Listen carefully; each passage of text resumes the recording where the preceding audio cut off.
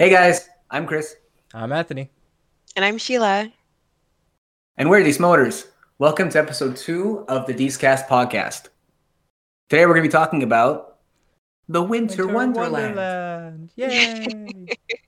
Yay! Awesome. Amazing.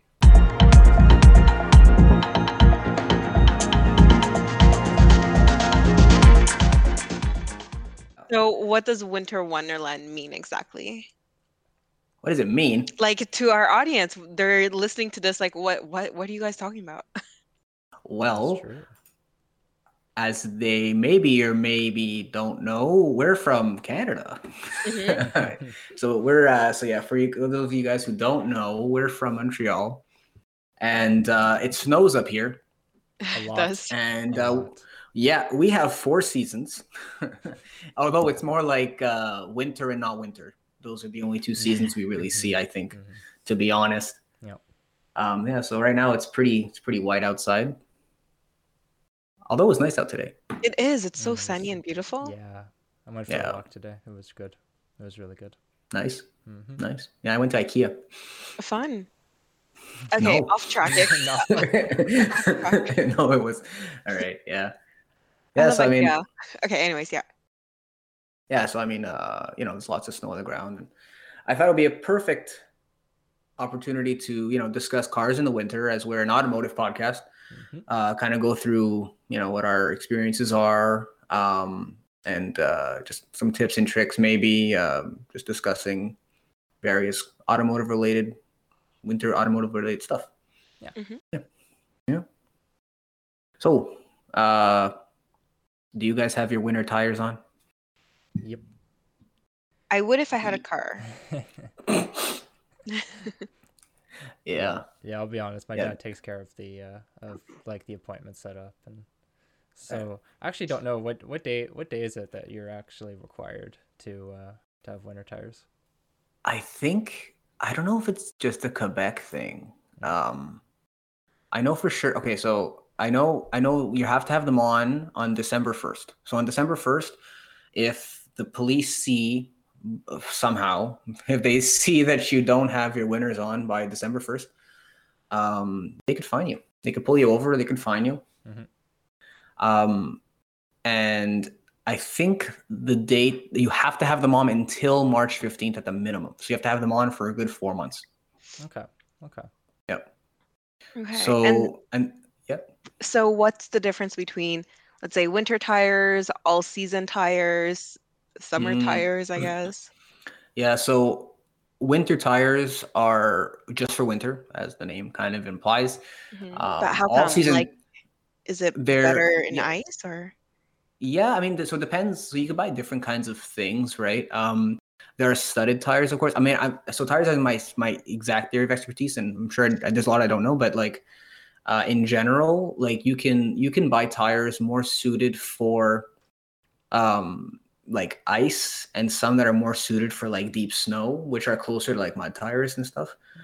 Because the channels like on the tire, like on the tread, kind of just promote better flow of snow. Like they're often like thicker as well. And the kind of the pattern that's on it as well differs from like if you buy something more made for like deep snow versus something that's more made for like a Montreal winter, which is very slushy and icy. Those are big differences. Yeah, and then but yeah, I don't know when they introduced these laws, but like the time limit on them and the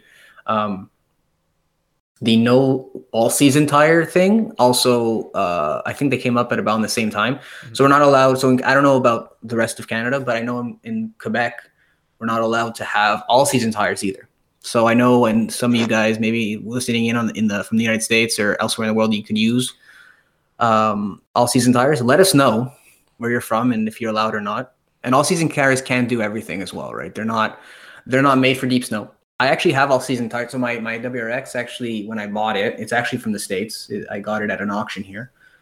I guess some guy crashed it here and sold it, and I bought it on an auction. But it actually came with all seasons, and I can't drive it in the winter. I'm in the winter, so they became my summer tires because they were still fine. They're not bald or anything. But yeah, like they're like if I look at them, like you look at if you look at the tread pattern and you look at some of the other characteristics of them, they're definitely not made for deep snow. And so obviously if you have something that if you're going off-roading in general, or if you live in a place with very deep snow, like if I live in Yukon, I would not buy these all-season tires, right? They're going for very specific tires up there, you know. So as opposed to here, like where like I would like, you know, we could go into it a little bit, but like people talk a lot about tire width as well in the winter. And what does a lot of people say? Yeah. So yeah, it's so weird with the lag because like I'm sure you know if we're in front of each other, I could pick up on your like intonations, right? Yeah. But yeah, and I know when you're gonna start talking. Right. Yeah. So what was I saying? The width of the tires. What does that even mean? Like, I understand it's the width of the tires, but like why does it matter? In general, a wider tire gets you more contact with the road, right? Okay. So you get more contact, you get more friction, you get more traction, and therefore you could generate more force. Okay, so winter tires have a longer width? Generally, people tend to go for, so this is this is kind of like the nuance, I would say. I would say in general, you do want a narrower tire in general. Okay. Okay. We'll go into specifics in a minute, but in general, you do want a narrow tire. That's a general rule of thumb, I would say, in most places under most driving conditions. So because you have a narrower tire, okay, back up a second. Your vehicle has a certain weight, right? And a certain geometry, right? So track width is the width between tires, or the width of the between the tires. It determines your dynamics, and your wheelbase, which is basically the opposite one. It's the kind of the front to back wheel distance, okay, between your traction, between your like the center of the wheel. So the weight and those two dimensions, kind of in general, and the height of your center of gravity, kind of determine your dynamics in general, okay. And so those things also determine how much weight is on each individual wheel. Okay, so depending on, you know, if you're cornering and stuff like that, your weight distribution changes, so you get more force on some wheels than others. But we'll just keep it simple. So you're driving straight, right? You have a certain, depending on your geometry, you have a certain weight on all four tires, right? That weight will, if you're going straight, that weight really won't change much as long as, you know, there's no bumps and stuff. And the force that's kind of applied to the ground, so that's pretty much constant, right? So we take that as a constant, and the contact patch you have is kind of an area, right? And force over area is pressure, okay? So force divided by, we're gonna do math here. Force divided by area is pressure, okay? So if you have a larger area, you have less pressure. If you have less area, you have more pressure. So you have... That's why narrower tires are preferred. In winter, in general. That's why. So if you have... Yeah, so basically, like for a given... Yeah. I don't want to go into too much confusing stuff, but does that kind of make sense to you? Yeah. Okay. So if ever I get my G-Wagon and I need to put on winter tires, I should go for the more narrow one. In general, and this is in general. I'm saying in general, right? But here's the thing, right? We live in Montreal. We do. And our winters are not deep snow. So the narrower tire is best for deeper snow. Deep snow, because you can kind of, so it's a little narrow, you kind of cut through it, right? And then you sink more. With a wider tire, you're kind of floating because you have less pressure. Right. You have the same amount of force, right? Your wheels have the same amount of weight on them, right? And if you're not pushing down enough, you're not moving any snow. So you're not getting any traction. You're just spinning. That's what happens when you get stuck, right?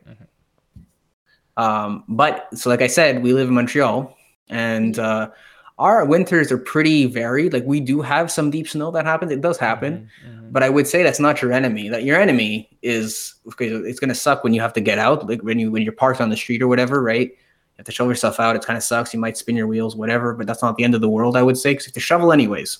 Yeah. Mm-hmm.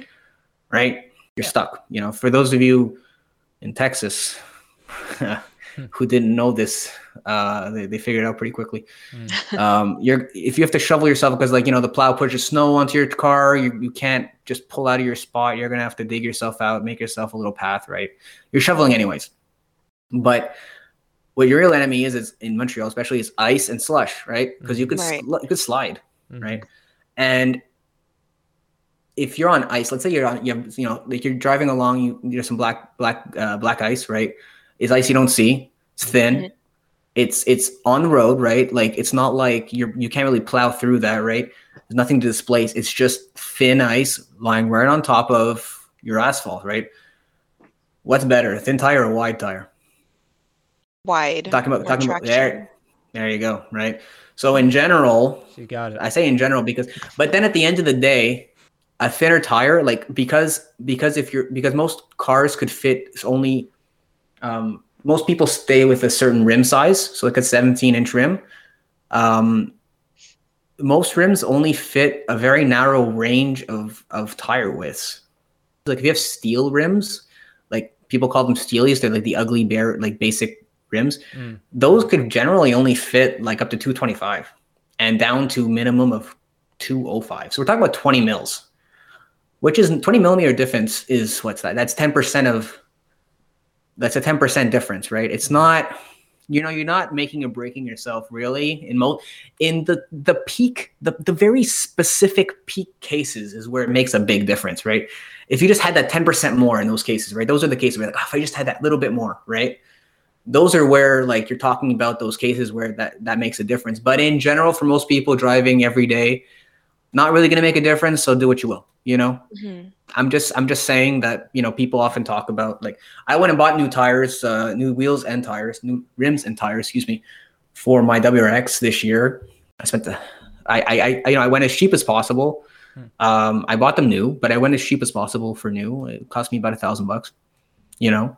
But I got some pretty nice, I didn't get basic steel rims. I got basic steel rims, but they were a little fancier. But they're pretty basic, you know. They're nothing branded, nothing special.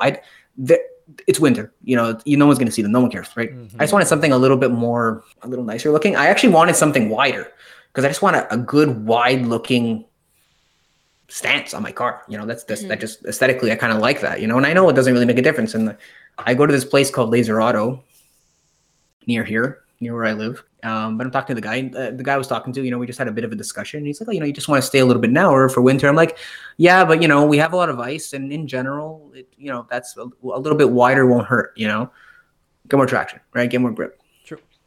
And so we did hear some crazy news in Texas. What happened exactly? So I don't know 100%, actually, Anthony. Do you? So, well, one of the things I'd like to mention is here in Montreal, we get snowfalls of like upwards of 20, 30 centimeters of snow, which is, it's unusual for other places. And so for us, it's like, okay, no big deal. We've got like snow clearing trucks. They usually come at night and clear all the snow for us, which is pretty good. We have had snow days though. I remember in high school we had like two or three days where there was just so much snow that we couldn't go anywhere. But for other cities, other places, they're not usually prepared because generally the weather, like, they don't get snowfalls like that. So what happened recently in Texas was they had a really big snowfall. Now I don't remember how much exactly. Maybe one of you could look it up. Real quick, yeah. But the thing is, they just weren't prepared. The just everything was not made for it. Like plumbing, electricity. It's just, and it's not. It's like, it's not. It was pretty bad. But I mean, like, it's understandable that they weren't prepared because, like, They're not used to it. They're no, like, they don't get snow like that.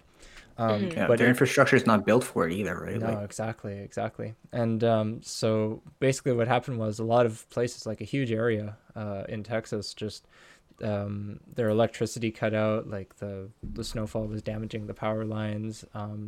So I actually have some friends who were caught in this storm in Texas, and they went to go stay with their parents temporarily because their apartment just had no water, no electricity, and it's what can you do at that point? You've got to like was it? I think the government basically said, yeah, we need to close the water, and you really need to just evacuate, and so that's oh going on wow, right now. Yep.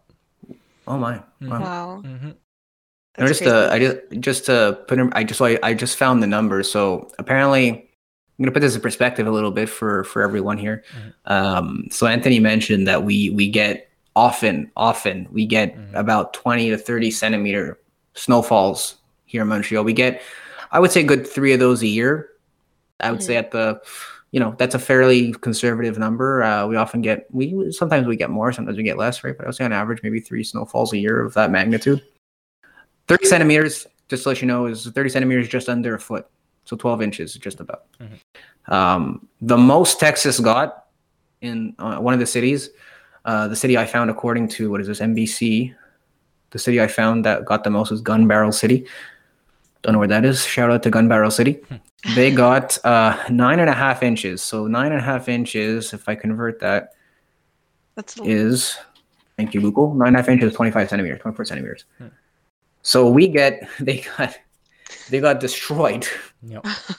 It goes to show you, the power of, like how much of a role cars play in our lives. And if you're not prepared, even infrastructure wise throughout the whole city, they weren't prepared for this. And then if they can't clear the snow, they don't have plows ready to clear the snow. Here in Canada, we have, in other places that snow, we have plows clear the streets, before we even get out of bed. They're ready. They're not always great, like they're not always on point, but it happens, fairly quickly, honestly. And it's not the first time something like this has happened. Like I think it was in France. They had a huge snowfall maybe last year or a couple years ago, and they were freaking, schools were shut down, all this stuff. Even Ontario, I remember they had a huge like snowstorm. Oh yeah. And they went crazy too. Like there's police on the street. It's insane. Yeah, but it's cute. Like we just read this and we're just like, oh, poor you guys. This is so normal for us. Yeah. Because we suffered through that already. It's like we know what it's like to be overrun with snow. Yep. I guess that's just to. Oh yeah. Sorry, Cheryl, go ahead. I guess that's why we're prepared with all our winter tires and all that. Yeah, exactly. Helps. Actually, like, so just quick story. So couple weeks, was it a week ago or two, my neighbor, so you guys know kind of how I live right there. I kind of have like my driveway shared with my neighbor, and my garage is perpendicular to my driveway. So if you're driving straight out of my driveway with my car's nose facing out of the door, I have to go out, and so I have to go straight and right to get up my driveway, and my neighbor would have to go straight and left. So we share a driveway. It's wide enough for both of us. And so it comes with its own set of challenges, right? I clean my side, they clean their side, or not. They don't. Kind of annoying, but it's okay. Anyway, they're very nice people, I count on them, kind of thing, right?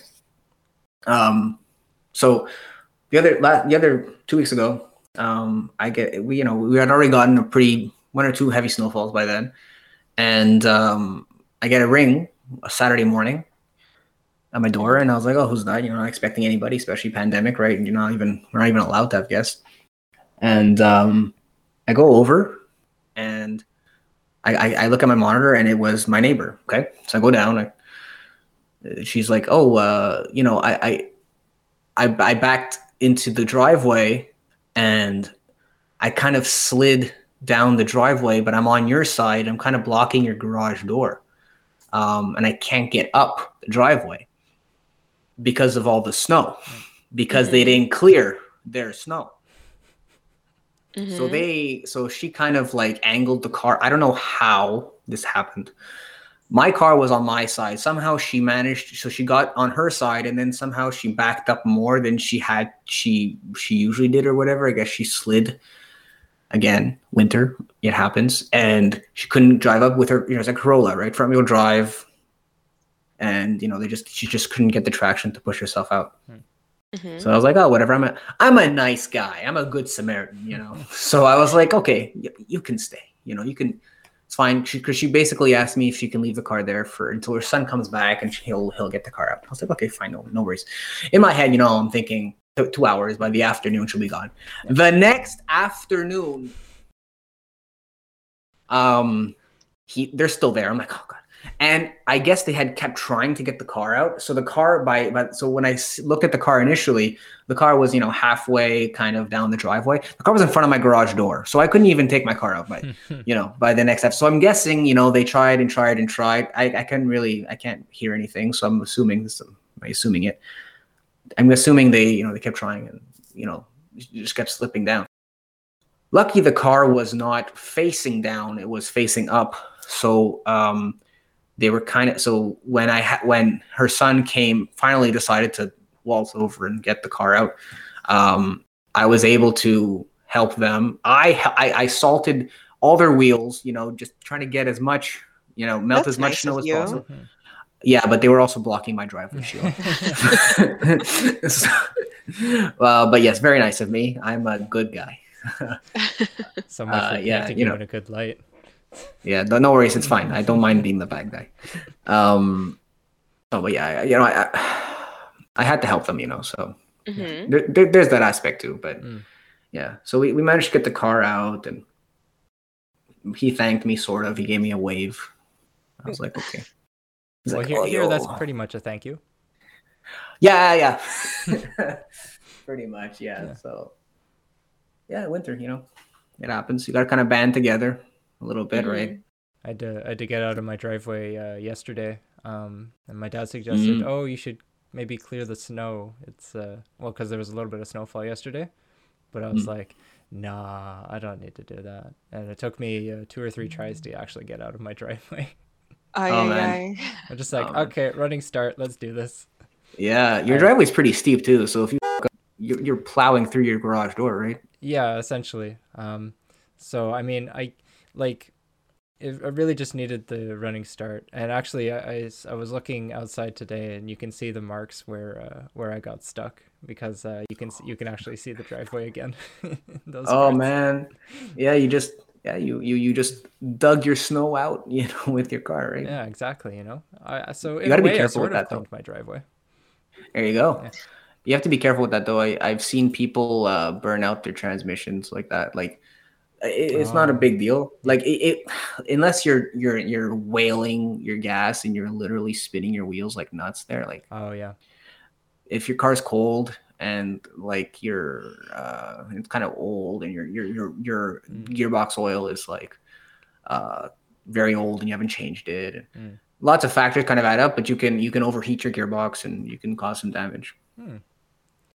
But like I don't even think that's a possibility these days. I think your all-wheel drive systems and traction control and everything else that'll kick in and it'll get you out. It's true. But for me, I have front-wheel drive, so it was not so useful that time. Actually, question for you, Chris. Is it better to, like, if your car's been parked outside for a while and it's really cold, is it better to start the car, let it sit for a bit to warm up, and then go, or just go right away?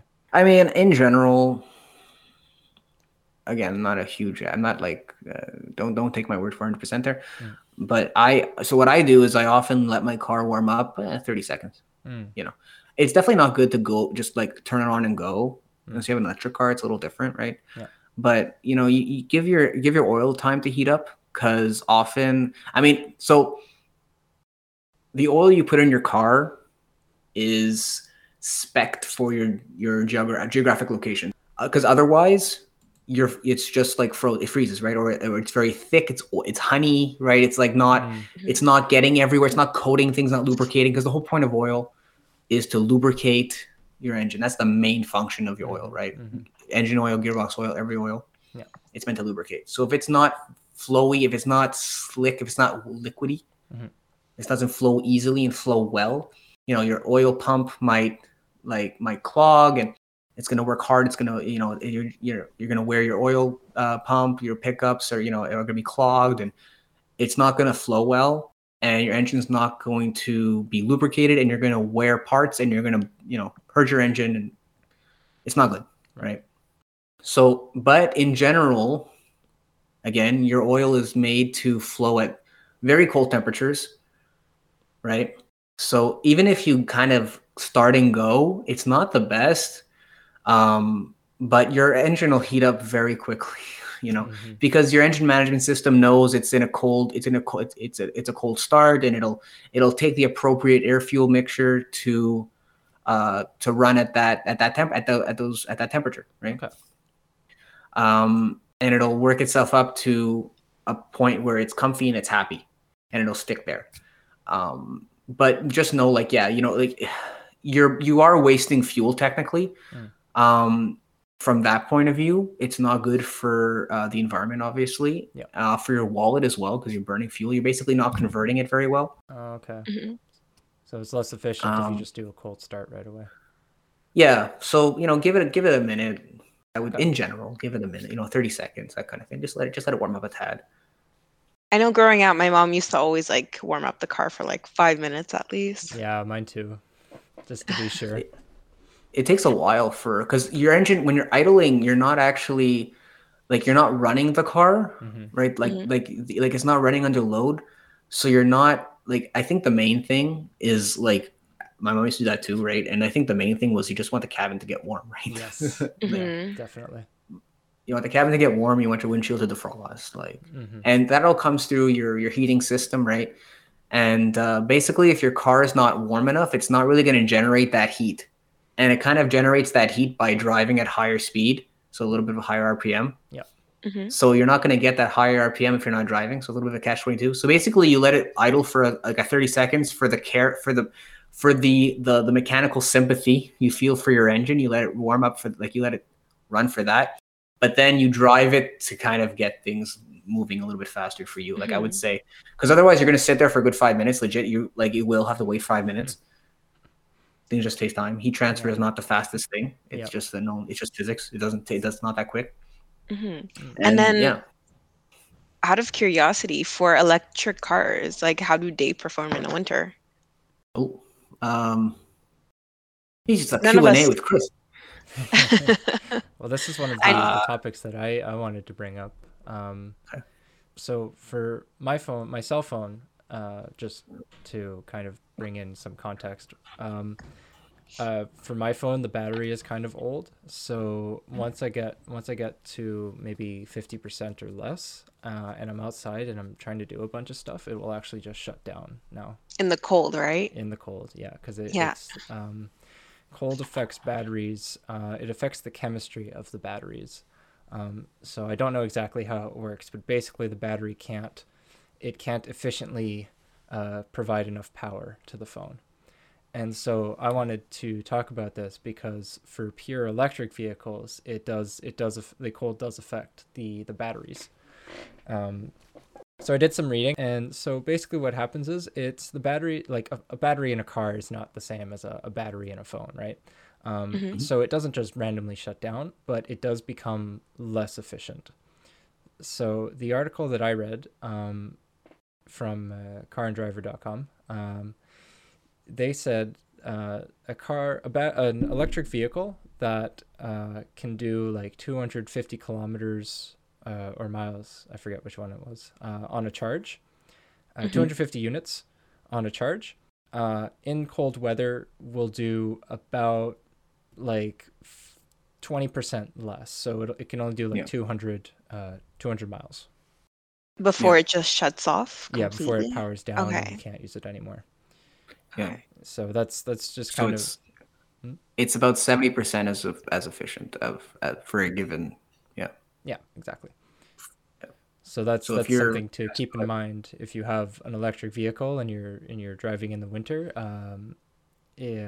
You won't get the same mileage as during warmer temperatures. Yep. Oh, that's interesting. Hmm. Yep. Would that deter any of you guys away from getting an electric vehicle? Yeah. For me, yeah. Because you don't get a lot of mileage on pure electric vehicles anyway. So you're really limited to driving around in the city. Like I know for sure, like I like going on camping trips, so electric vehicles are just kind of a no go because they don't have charging stations like all over, Yeah. unless you're in the city. So like It's a big concern. yeah, so me I would probably go for more of a hybrid vehicle. Yeah, Okay. totally. I kind of agree with Anthony. Yeah, for sure. Like the infrastructure has to be there for adoption, right? So that's what Tesla's doing. They build their electric charging station there, and they're very good. They put them everywhere, right? They put them everywhere that financially makes sense for them. Obviously, Mm-hmm. you know, they have to make money, but they provide their clients with what they need, right? So kudos to them for that. I mean, but there's lots of incentives. The government's putting their own, and it's getting there, but it's like the gas stations, right? Like they weren't there they weren't just naturally there. Right. Right. It's true. People have to build them, right? So we're getting there for sure. It's gonna happen. But yeah, to Anthony's point, I'm not. That's why I'd ideally have a couple of cars, right? Mm-hmm. Yeah, like day to day for sure. Electric it makes so much sense, and they're so performant, like performant. They're very well performing. Yeah. Right. Crazy torque, like instant torque through like at any speed. You could just freaking destroy anything, right? So what is a torque? What is a torx? Torque is kind of like it's kind of like the force you apply. It's twisting force. Yeah, it's twisting force. So think of a punch, right? There's a certain amount of force. You can move a certain amount of, like, let's say I punch Anthony, right? That's not nice. All right, that's not nice. That's not a good example. Let's say I can pull. Let's say like you strap me down to something, right, and I can pull 20 pounds, right? Mm-hmm. Just give you a number. That's kind of like the load I can carry linearly, right? So if I'm dragging a stone block, 20-pound stone block across the ground, I have to generate a certain amount of force to do so. Mm-hmm. And it'll take a certain amount of power as well. Mm-hmm. Power is force times speed. Okay. So it's a measure kind of how much, so force is kind of just like the strength required, right? And power is kind of like how fast or how much force over time you can kind of deliver. Okay. Now, if you kind of take that analogy and you apply it to rotation, so if you're right, so if you have, if you're turning a wrench, if you're tightening a bolt or untightening it, that's the force you're applying to the wrench. That translates into the force applied to whatever the bolt. That's torque. Yeah. Okay. Yeah. Rotational force. So I guess torque for a car is like that kind of twisting force is being applied in the engine, right? Or So like turning the wheels and stuff. Yeah. So like people talk about like there's different kinds of sort of not measurements, but there's different places at which you can measure force and power, torque and power. Excuse me.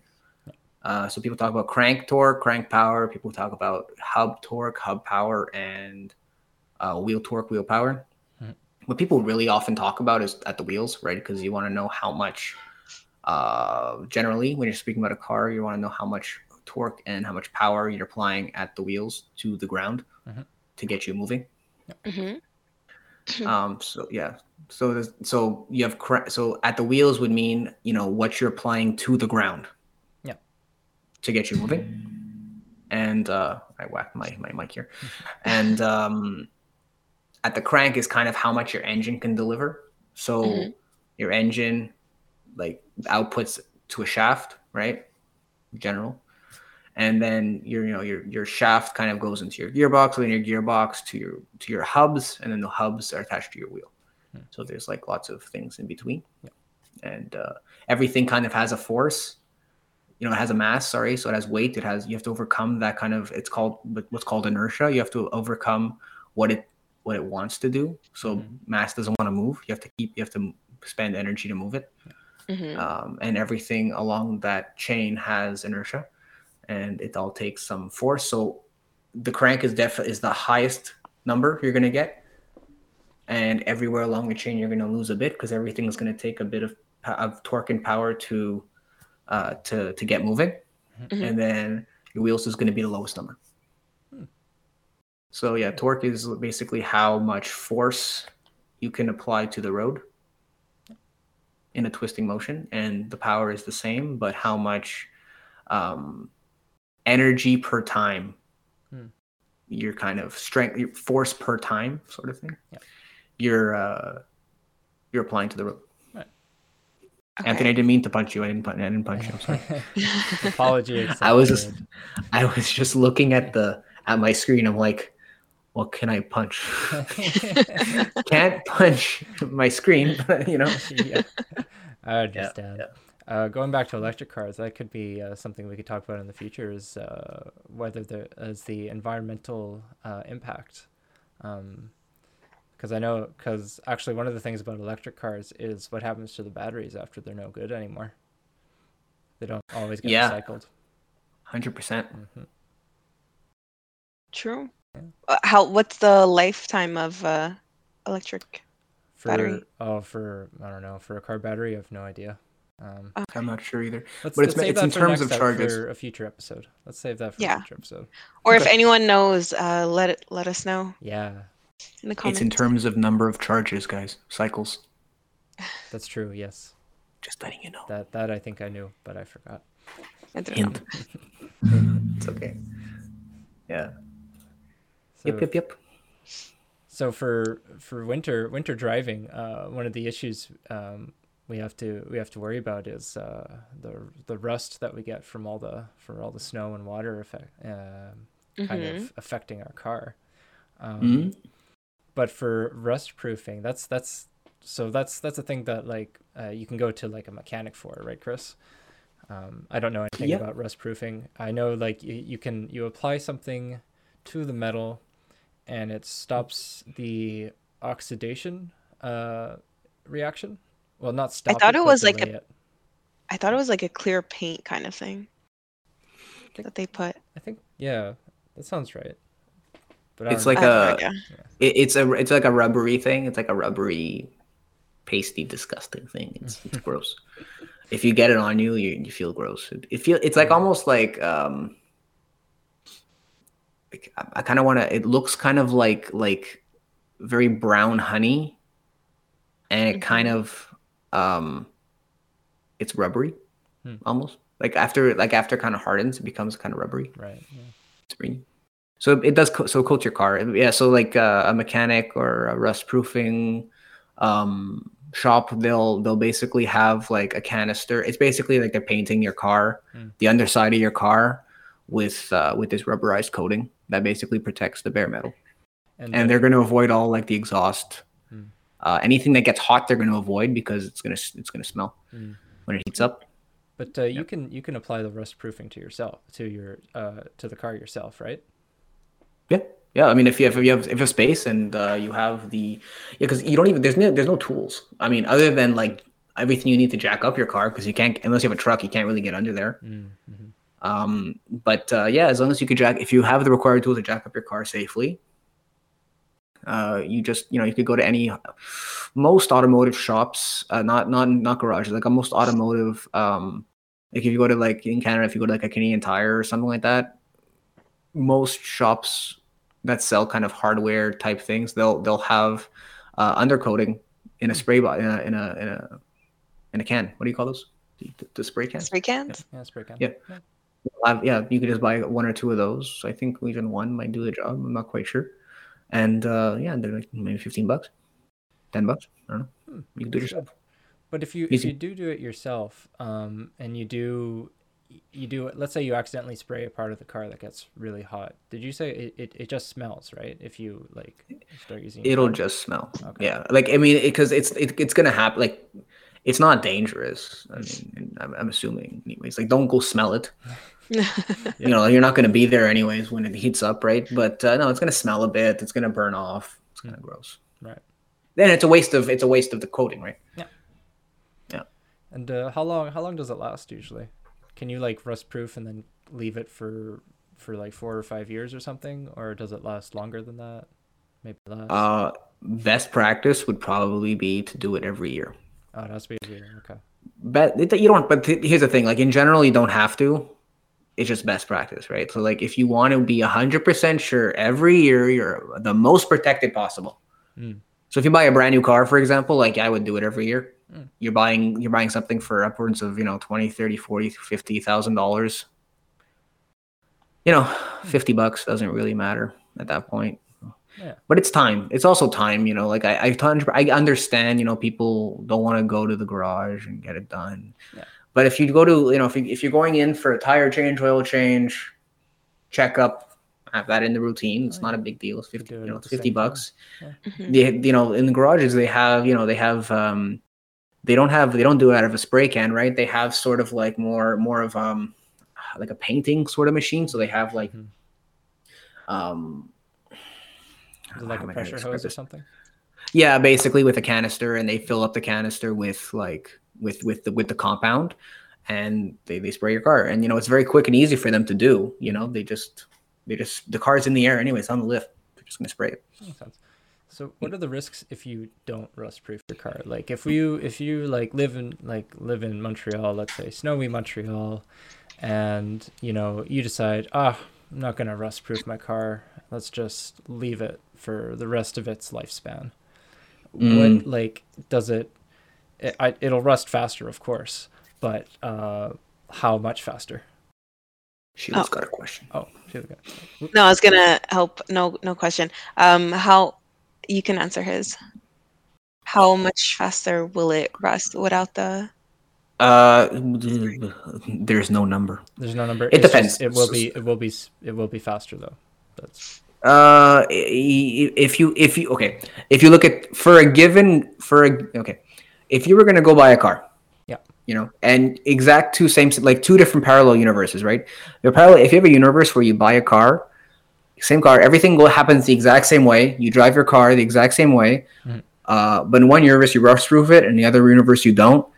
Chances are, 99.9% of the time, it will rust faster. But that's because when you're driving, you're kicking up rocks, you're kicking up all sorts of nonsense, right? It's whacking your car.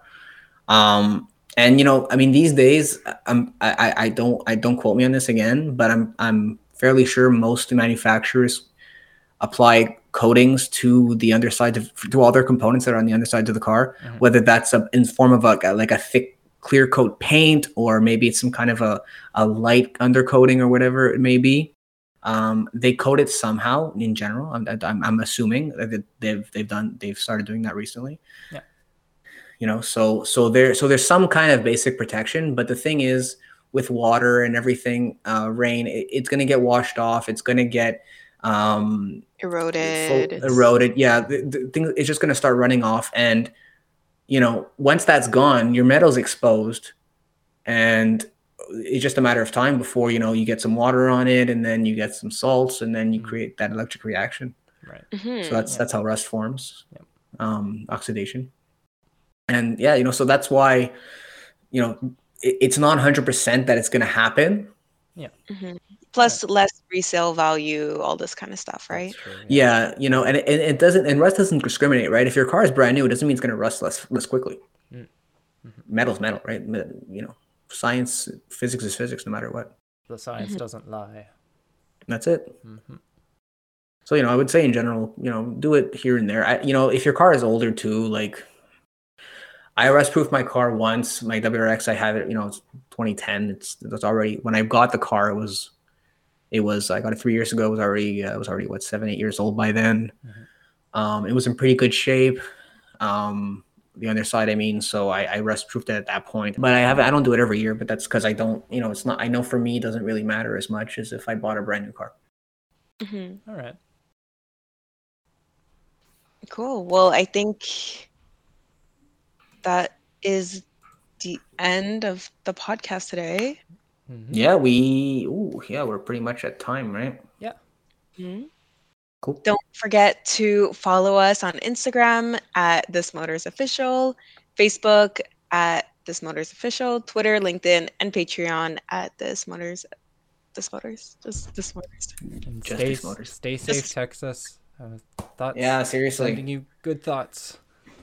All the good thoughts. Mhm. Yeah, seriously. Yeah.